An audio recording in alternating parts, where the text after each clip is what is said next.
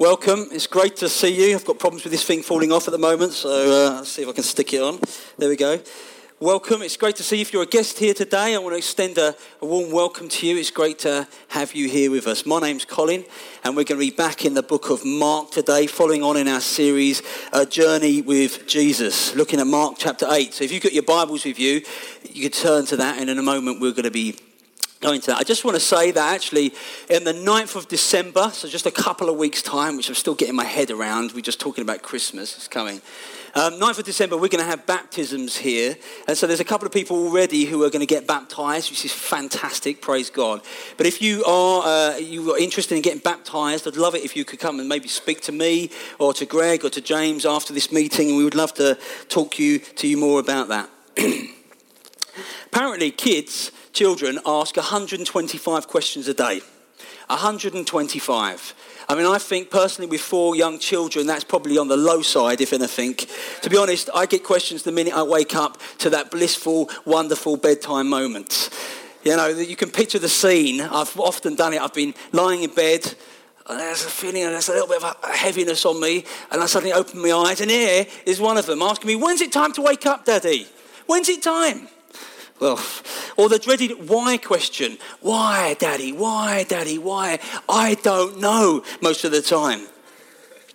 When we recently, some friends of ours really kindly gave us one of these Amazon Fire Stick things. You stick in the back of your TV and you get a few extra channels and stuff. And my kids discovered on this that if you press the button and hold it down, you can ask it questions and you can ask it all sorts of things. And so I come in and I find them asking them all the basic questions like what's the weather and all that sort of stuff. They're loving it. And the other day they were saying, "Are you a boy? Are you a girl? Are you married?" And they're asking all these things. So when they get fed up with asking me, I've got another option now. Adults on the other hand, apparently we ask about 6 a day. So somewhere between childhood and adulthood, we lose 119 questions. It's pretty interesting. Well, we're going to hear today, Jesus asked the most important question that we can ask. There's loads of questions that we need to ask. Loads of important things. Some of them are small, some of them are insignificant, some are daily things that we ask, and some are big and deep and life-changing. Often we can ask the wrong questions, but the right questions help us to reflect and adapt and move on. Questions can help us to see more clearly. Sometimes we don't want to ask those questions because the things that they reveal, we might not want to answer. We might not want to face. So we ignore them and we bury our heads in the sand. But we need to ask questions. Our culture's asking questions. Who am I? Me, the identity. The songwriters of our day, or the poets of our day, I should say, the songwriters, are asking those things. And when they find them, they're declaring them defiantly. This is me. If you've seen The Greatest Showman, you'll know what I mean by that song. I just want to say it's a great film, it's a great song, but this is me. It's quite defiant. Who am I? It's a question that our culture starts with. What defines us? Our work or our bank account? Or our looks, or our sexuality, or our status. What's our label? The thing that we're defined by. Can feel the security and the significance and the acceptance that we crave inside. Who are we? I searched for the answers to that question. I looked for it in things and in substances and in reputation, in relationships, and they were all found wanting. Either I didn't get the answers that I was so wanting, and so I suffered the worries from that, or every time I got there, they changed. A bit like the horizon, you set off for it, but you can't get there because it keeps moving. Jesus asks the most important question that we can answer. Because if our answers to those questions can change, they can't provide that security and that significance and that acceptance that we need. It can be blocked by someone or something else.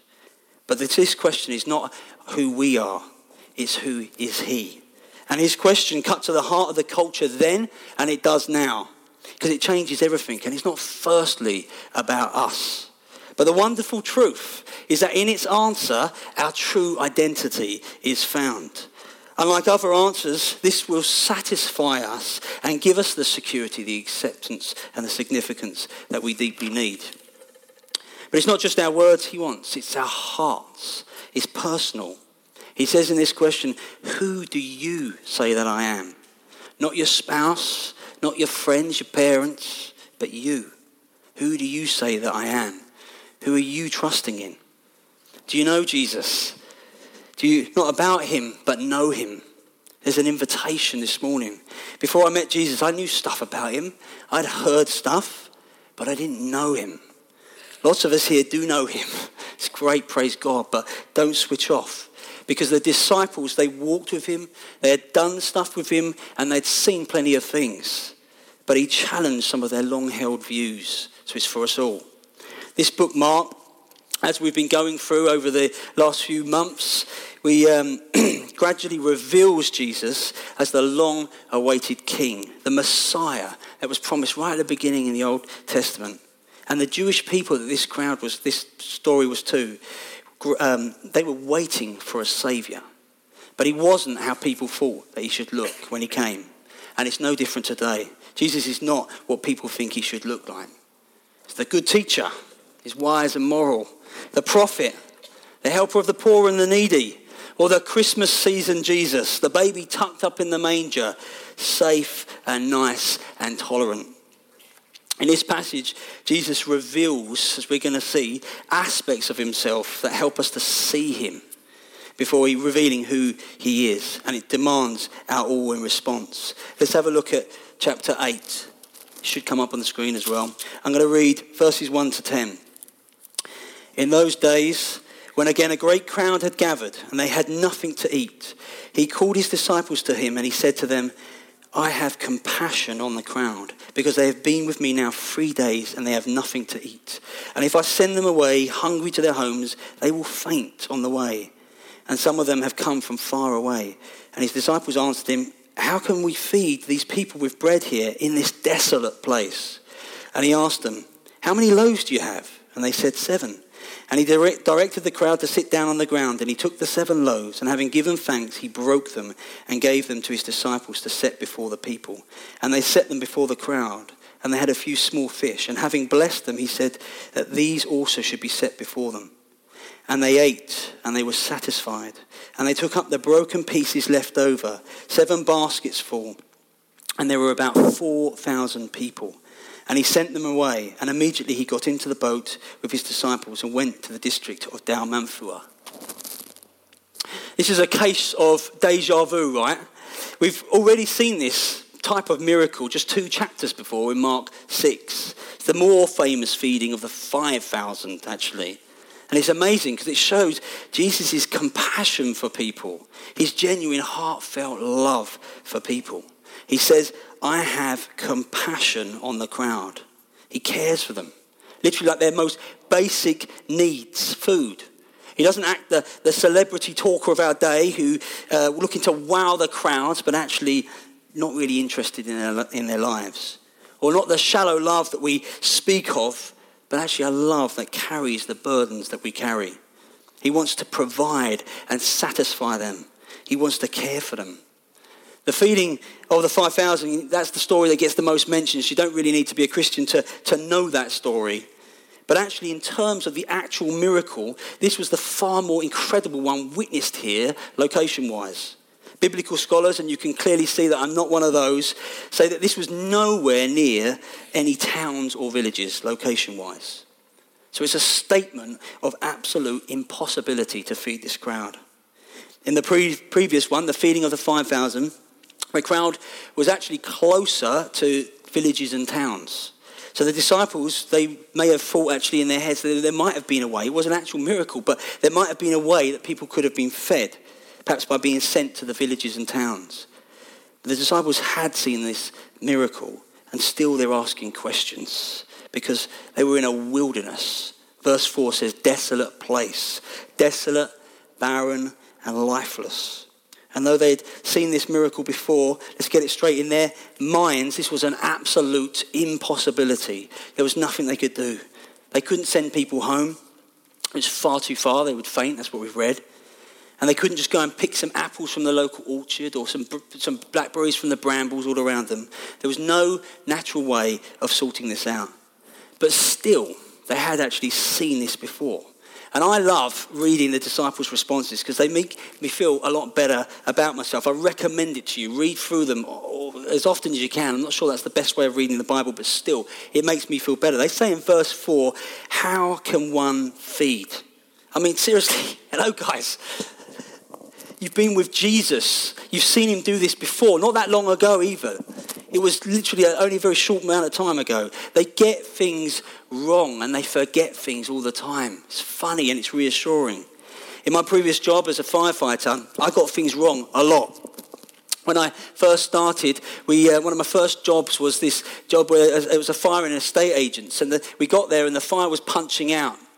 And there wasn't many ways in at the time. We couldn't get in the front. And I was keen to try and, earn my place on my watch. I wanted to earn my place. So I said, yeah, grabbed the sledgehammer, went running around the back of the building. Follow me, follow me. Everyone's following around there. Find a door. And I went out that door and I smashed that door. I mean, I smashed that door completely. There was nothing left of it. And I said proudly, in you go, lads. It's in there. Putting the sledgehammer back over my sides, flexing my muscles a bit, feeling very proud.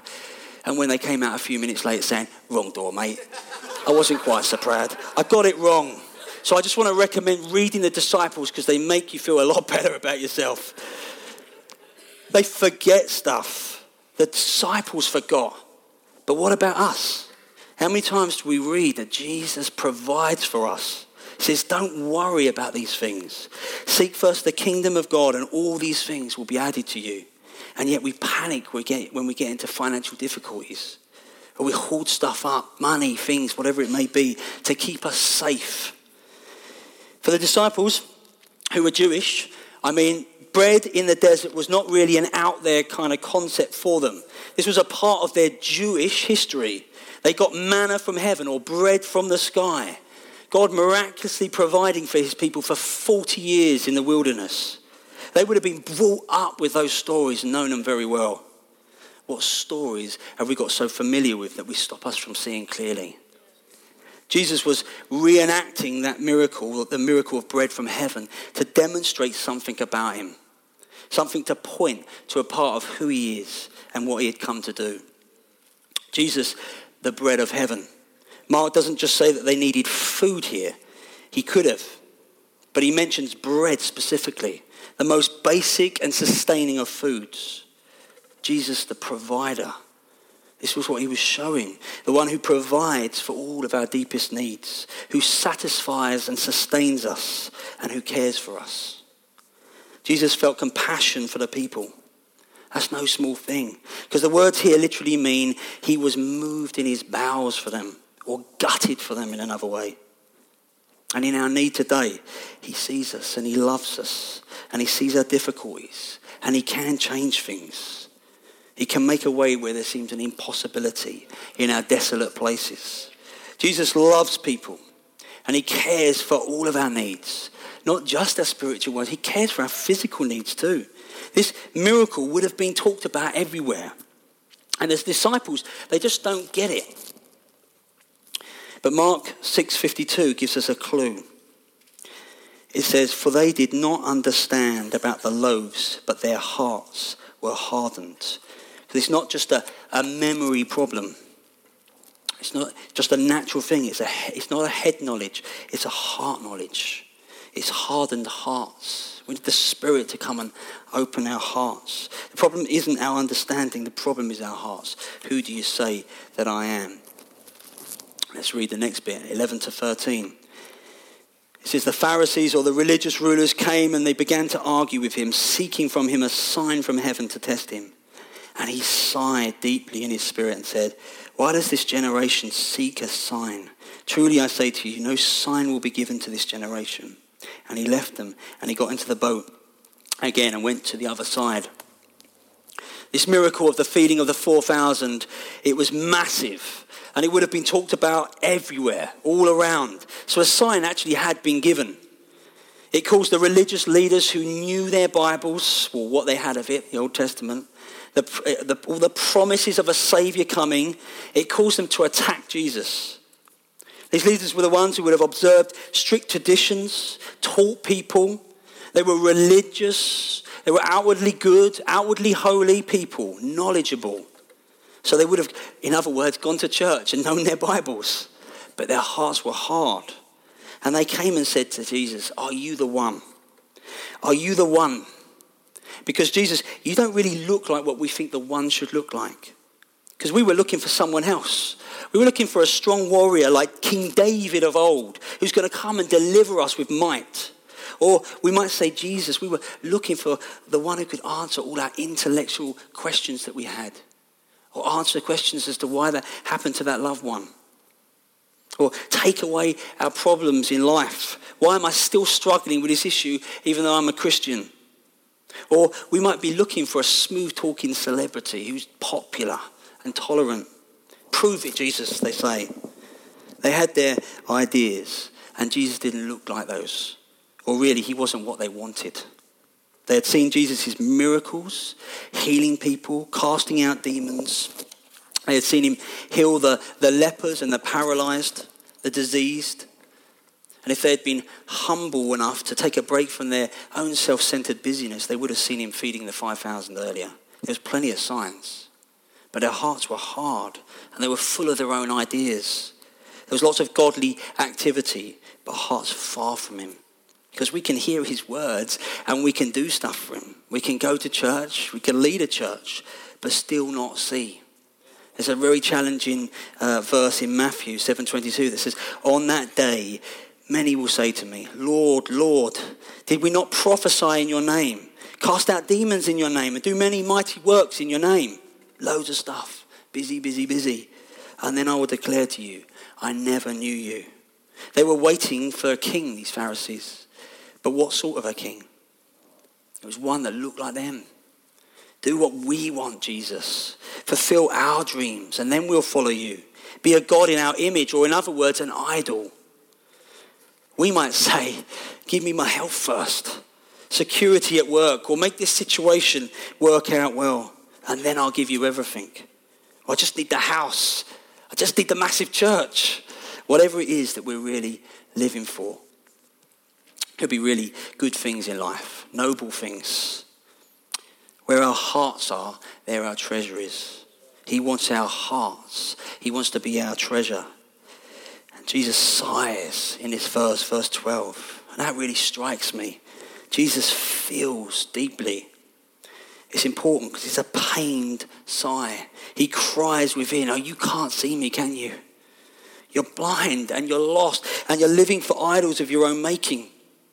You're in a desolate place, a wilderness, and you're desperately in need of the true bread from heaven that will sustain you. Those things that you're living for and seeing, they won't satisfy you. We might look good, follow the rules, read our Bibles, fast, attend church, be kind to others. Good things, really good things, but they can't save us. Where's your heart? Who do you say he is?"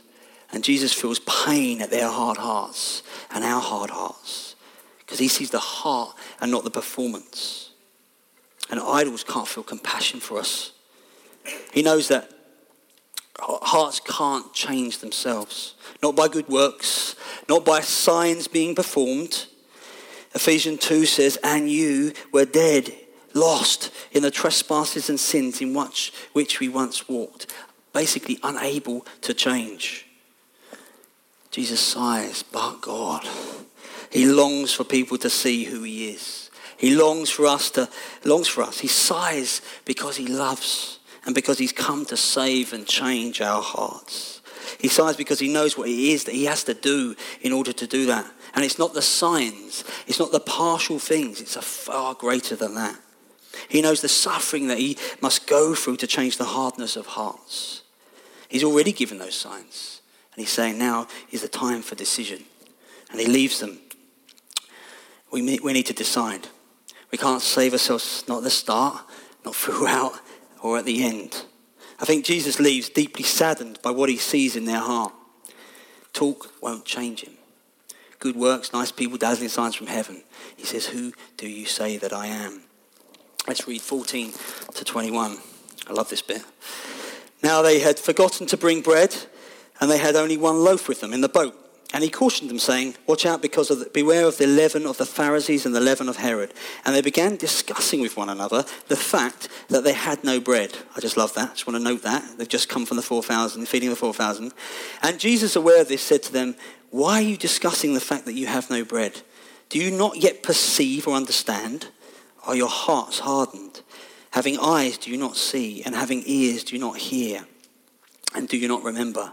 When I broke the 5 loaves for the 5,000, how many baskets full of broken pieces did you take up? And they said to him, 12. And the 7 for the 4,000, how many baskets full of broken pieces did you take up? And they said to him, 7. And he said to them, do you not yet understand? Again, I've already said this, the disciples are so ordinary, and I find it refreshing. They've been with Jesus, they're watching all this stuff, and yet they're panicking in the boat over what they're going to eat. I mean, like, they've literally just seen this miracle. I mean, seriously. But again, we laugh, but how often do we forget the things that Jesus has done in our lives? Or the ways in which he's come through for us time and time again. So we need to remind ourselves, like we were doing earlier, remind ourselves and each other, because we're not actually so different. The numbers on the baskets are significant. The 12 baskets that they're talking about, the feeding of the 5,000, they were meant to show that God's grace will go out to all the 12 tribes of Israel, because that was a mostly Jewish crowd. Most Jews there wouldn't have had a problem with him saying that. But here in the feeding of the 4,000, the number 7 is mentioned. And this crowd was actually a different crowd, different group from the previous one. This was not a Jewish crowd, but mostly made up of foreigners. And so Jesus was revealing something amazing to his disciples here, that he offers the bread of life to all peoples, not just the Jewish people. It was a demonstration of God's desire to grant the bread of heaven, his sustenance to every nation of the world, every nation stepping into his story. It's a bit of history, but the 7 baskets actually represent the 7 nations that had been driven out of the promised land by the Jewish people in the book of Joshua in the Old Testament. You can read it there. The point being that Jesus was revealing God's grace to all nations, not just the Jews, and to show the reconciliation of all peoples into God's family. This is what God's family should look like. Where there was division, Jesus comes to bring unity again. The divisions that separate us one from another, regardless of background, class, age, race, whatever, those divisions are rooted in sin. They're sinful barriers that separate us from one another. And Jesus has come to break every barrier. Are we seeing clearly? Let's read 22 to 26. And they came to Bethsaida, and some people brought to him a blind man and begged him to touch him. And he took the blind man by the hand and led him out of the village. And when he had spit on his eyes and laid his hands on him, he asked him, do you see anything? And he looked up and he said, I see people, but they look like trees walking. And then Jesus laid his hands on him again, on his eyes again. And he opened his eyes and his sight was restored. And he saw everything clearly. And he sent him to his home, saying, do not even enter the village. Dave Holden covered healing so helpfully a couple of weeks ago. And as we see here, Jesus heals. Healing is for today. If you're sick, we can pray again today. I'm not going to go over that ground again today, but I absolutely believe we should see more signs and healing today in the UK than we do. It's happening around the world. You just got to read some of the accounts that are happening in China at the moment under massive persecution. And the Apostle Paul says in Romans 15, he says, I will not venture to speak of anything except that what Christ has accomplished through me in leading the Gentiles or the nations to obey God by what I have said and done, by the power of signs and wonders, through the power of the Spirit of God. But I want to focus upon what this miracle is revealing to us, because it's the pinnacle of chapter 8. Jesus loves people. He wants to provide. He wants to win our hearts and heal our diseases. He also always has an eye on the bigger picture, his purpose.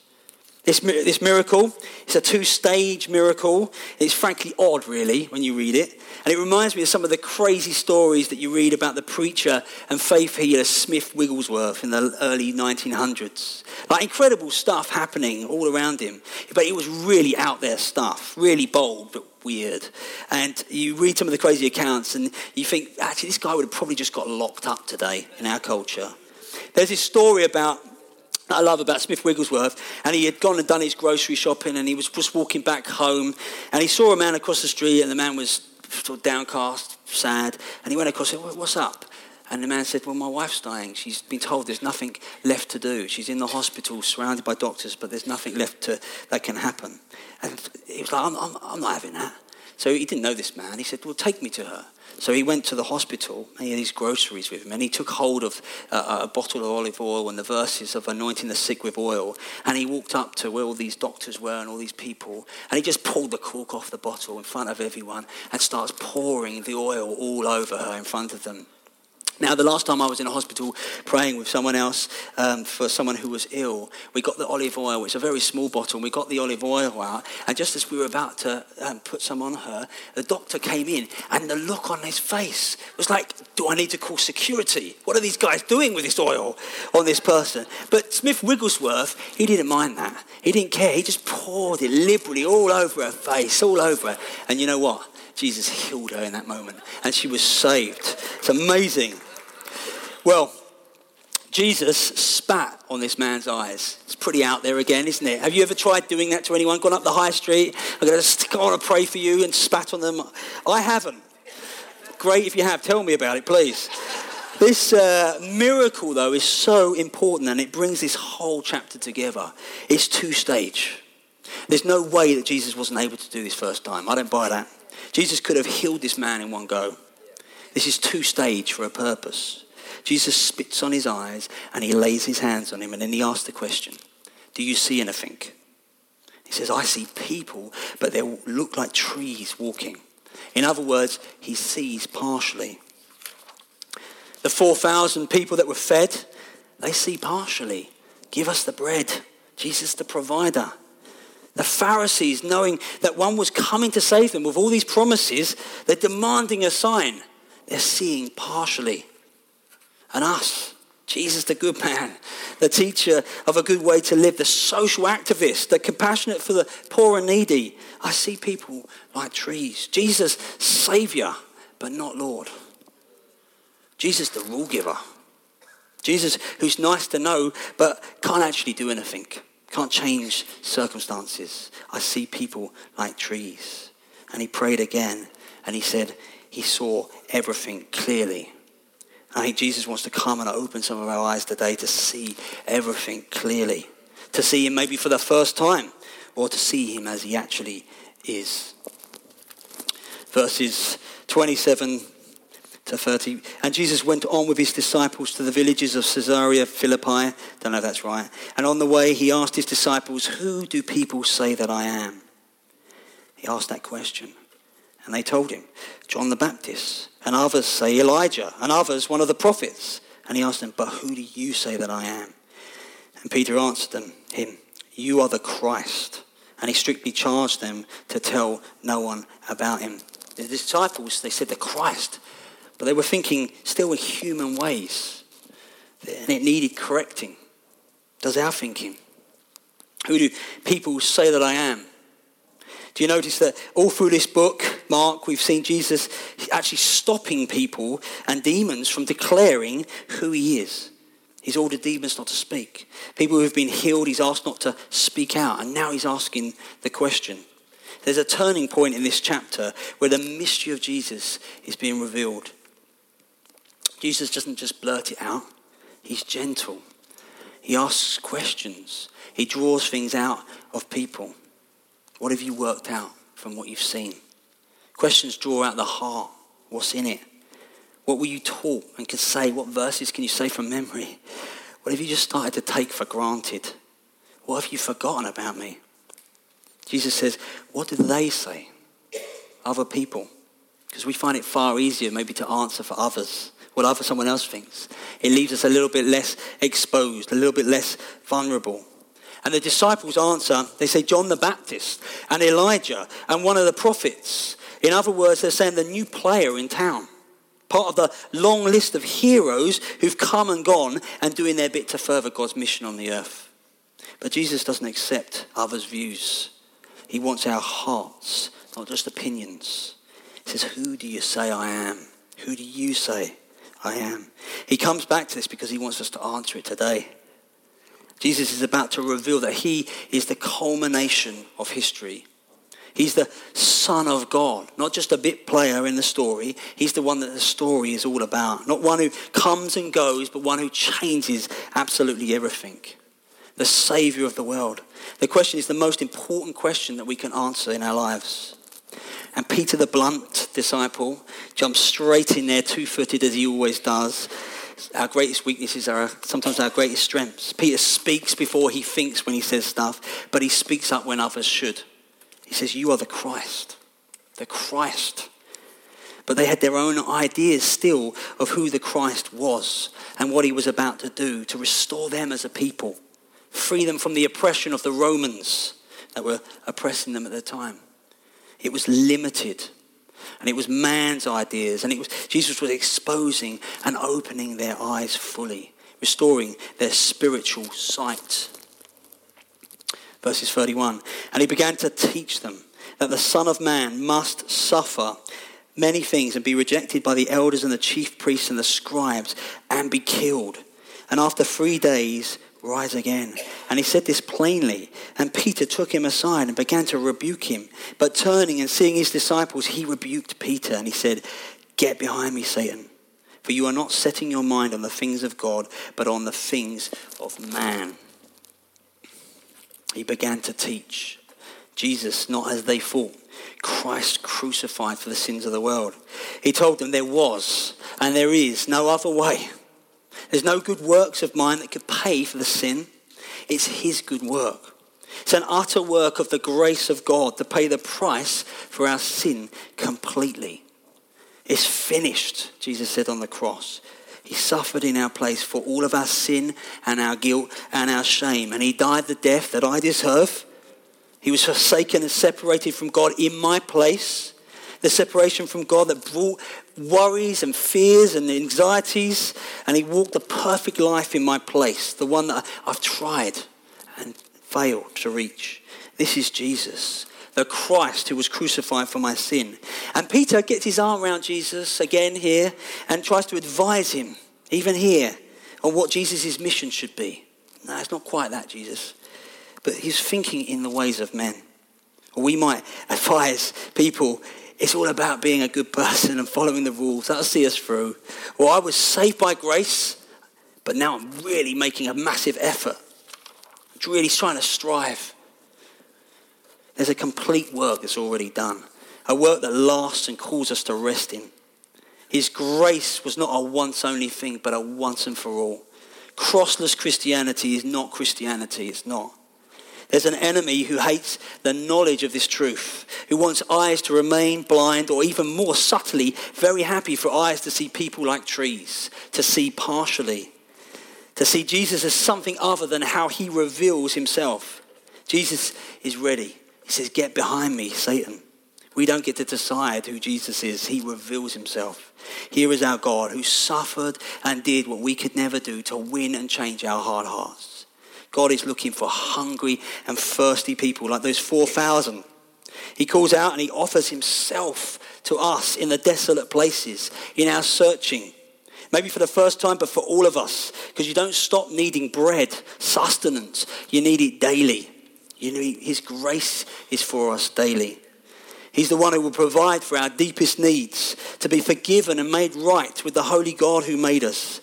The sin that separates us from God, the uncleanness inside, he's dealt with that on the cross. Jesus, the bread of heaven, who will keep on offering and giving over and over again, because he's not stingy. He's a lavish, generous God. He's calling us to come and wash in repentance and feast in his truth right now. Come feast, because there's a promise for every tear. He's won for us an acceptance with God, an acceptance that's not based upon our performance, but it is. You can't add to it, so we've got to stop trying, because Jesus has won for us freedom. Freedom from our past, the guilt and the baggage, the pain and the shame. He's taken it upon himself, and he will carry our burdens. He cares for us. No, he doesn't take all our problems away, but he does promise to walk with us through them all. I'll never leave or forsake you. You're not alone. In every circumstance, we can know who Jesus is, and we can hear his loving voice. That's a promise from the God who never lies. Freedom from the wrong questions to identity, wrong answers to identity questions. The answers that have tied us up, confused us, not given us the lasting peace that they promised. Freedom from unsatisfying things, even good things. And in Jesus, we find our true identity. It's in Christ. Children of God and sons and daughters, loved with an everlasting love and chosen by him. Members of God's family. And nothing can separate us from God's love. The love in Christ. Identity is found and released in Jesus. Freedom from lies that we might have believed about ourselves, maybe for many years. You can know true peace because he's the one who gives it. He gives us security and significance and purpose forevermore. And his work lasts forever. It's unchanging. Jesus offers this to all who will turn and believe. And he wants to take us out of the desolate places, out of the wilderness of searching for answers, for searching for life. And he promises to end our restlessness and the anxieties that they bring. What could be of greater importance? The Apostle Paul in 1 Corinthians 15 says, "Now I would remind you, brothers and sisters, of the gospel that I preached to you, which you received and in which you stand, and by which you are being saved, if you hold fast to the word. For I delivered to you as of first importance what I also received, that Christ died for our sins in accordance with the scriptures, and that he was buried, and that he was raised on the third day. Who do you say that I am?" It's of first importance. It's not a nice question on the side. He made a way. This scripture was read out earlier in worship, but Ephesians 2 says, "But God," that's the sigh of Jesus, "but God, being rich in mercy, because of the great love with which he loved us, even when we were dead, lost in our trespasses, sins, made us alive together with Christ. By grace you have been saved, and this is not your own doing. It is the gift of God. Out of death comes life." He gives us the gift of his son, Jesus. We need the Holy Spirit to come and open our eyes. This is a spirit thing, born of the Spirit. Just like the blind man in the two-stage miracle. Some maybe fully for the first time. Others who are seeing people walking like trees, seeing partially. He wants to open them fully so that we can look to Jesus, Hebrews 12. Look to Jesus, the founder and the perfecter of our faith, who for the joy that was set before him endured the cross, despising the shame, and is seated at the right hand of the throne of God in all authority, reigning. What a name. Jesus, the name above every name. And there must be a response to his answer because it cost Jesus everything. Could the band come back up, please? Perhaps you don't know Jesus today, and you've been looking for answers elsewhere. You've asked the questions, you've looked for answers. Jesus wants to offer himself to you, a relationship with him. He wants to give you the thing that will never change with the different circumstances of our lives. He wants to end your search and to give you that which will always satisfy, to stop restlessness inside and to bring you in out of the wilderness. Jesus wants to come and be the foundation of our lives. A foundation that won't sink or crack like driveways do. And to take every bit of weight, the weight of our lives. To give you the bread that will fill you up and never run out. To take away the past baggage and heal the hurts. There's nothing that we've done that can't be forgiven. He wants to open our eyes today. For others, he wants to open our eyes fully from seeing partially. A bit like the blind man's two-stage miracle. Perhaps we've forgotten the completeness of the work that he's done. We've forgotten that we can rest in his grace now. That we can't add to the cross. We've been busy doing things for him. But somewhere we've lost the enjoyment of our salvation and the relationship with him. He's inviting you now to come and rest in him. And to come and enjoy walking with him in his grace. Knowing that his loving mercies are new every morning. And that his faithfulness to us is not like ours. It never changes. And to know that again, his fathering of us. Children, not servants. Come and sit at his feet. And that he is good and loves you just as you are. Just as you are. But he doesn't want us to remain as we are. He wants to come and fill us with his Holy Spirit freshly to give us all the resources that we need to live the life that he has for us. One that's actually full of adventure and full of purpose and full of significance.